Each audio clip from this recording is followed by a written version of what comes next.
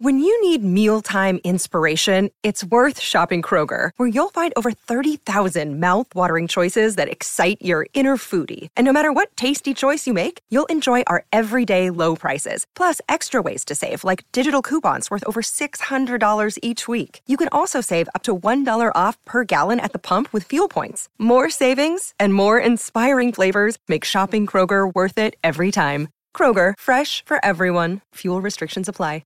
Another day is here, and you're ready for it. What to wear? Check. Breakfast, lunch, and dinner? Check. Planning for what's next and how to save for it? That's where Bank of America can help. For your financial to-dos, Bank of America has experts ready to help get you closer to your goals. Get started at one of our local financial centers or 24/7 in our mobile banking app. Find a location near you at bankofamerica.com/talktous. What would you like the power to do? Mobile banking requires downloading the app and is only available for select devices. Message and data rates may apply. Bank of America N.A., member FDIC.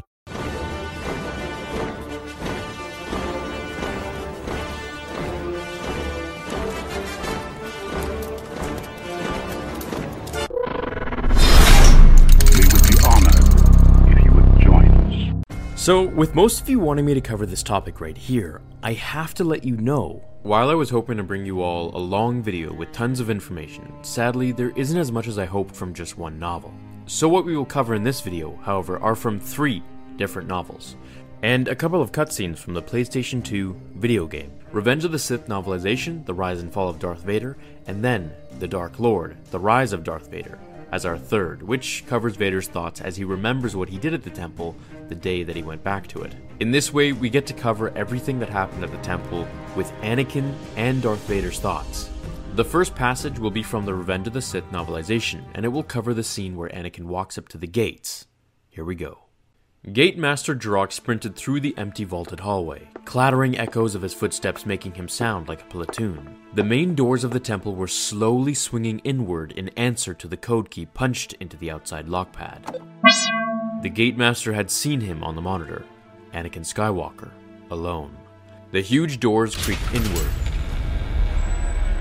As soon as they were wide enough for the Gate Master to pass, he slipped through.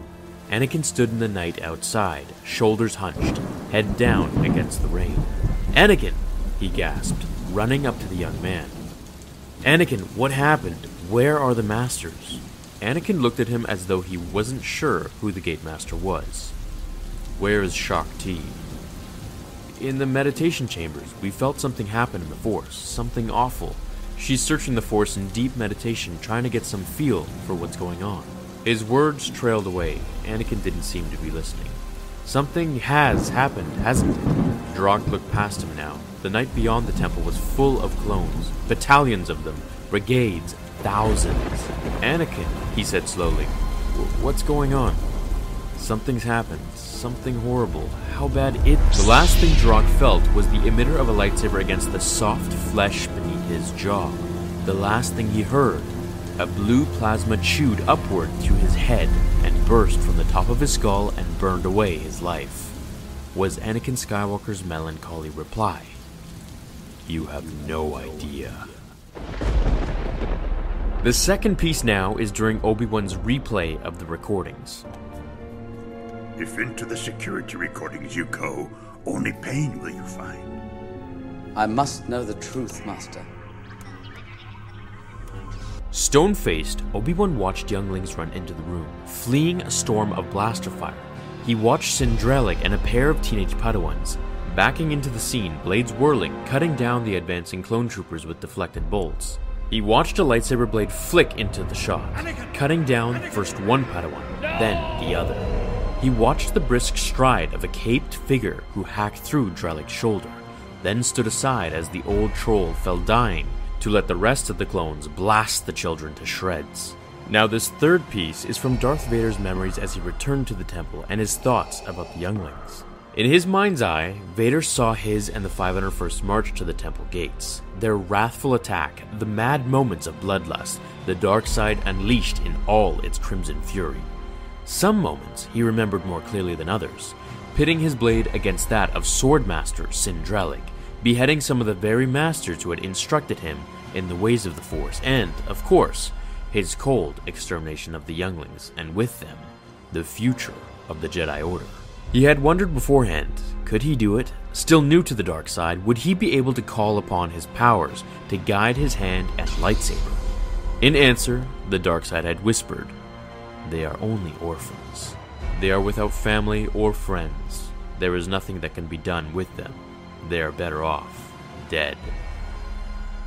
This fourth piece is a cutscene from the PlayStation 2 game where Anakin barges into the Jedi archives.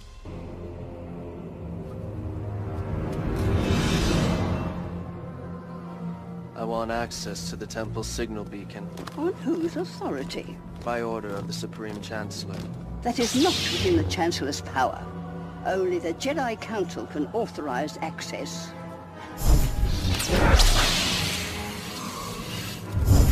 The Council is no longer in control.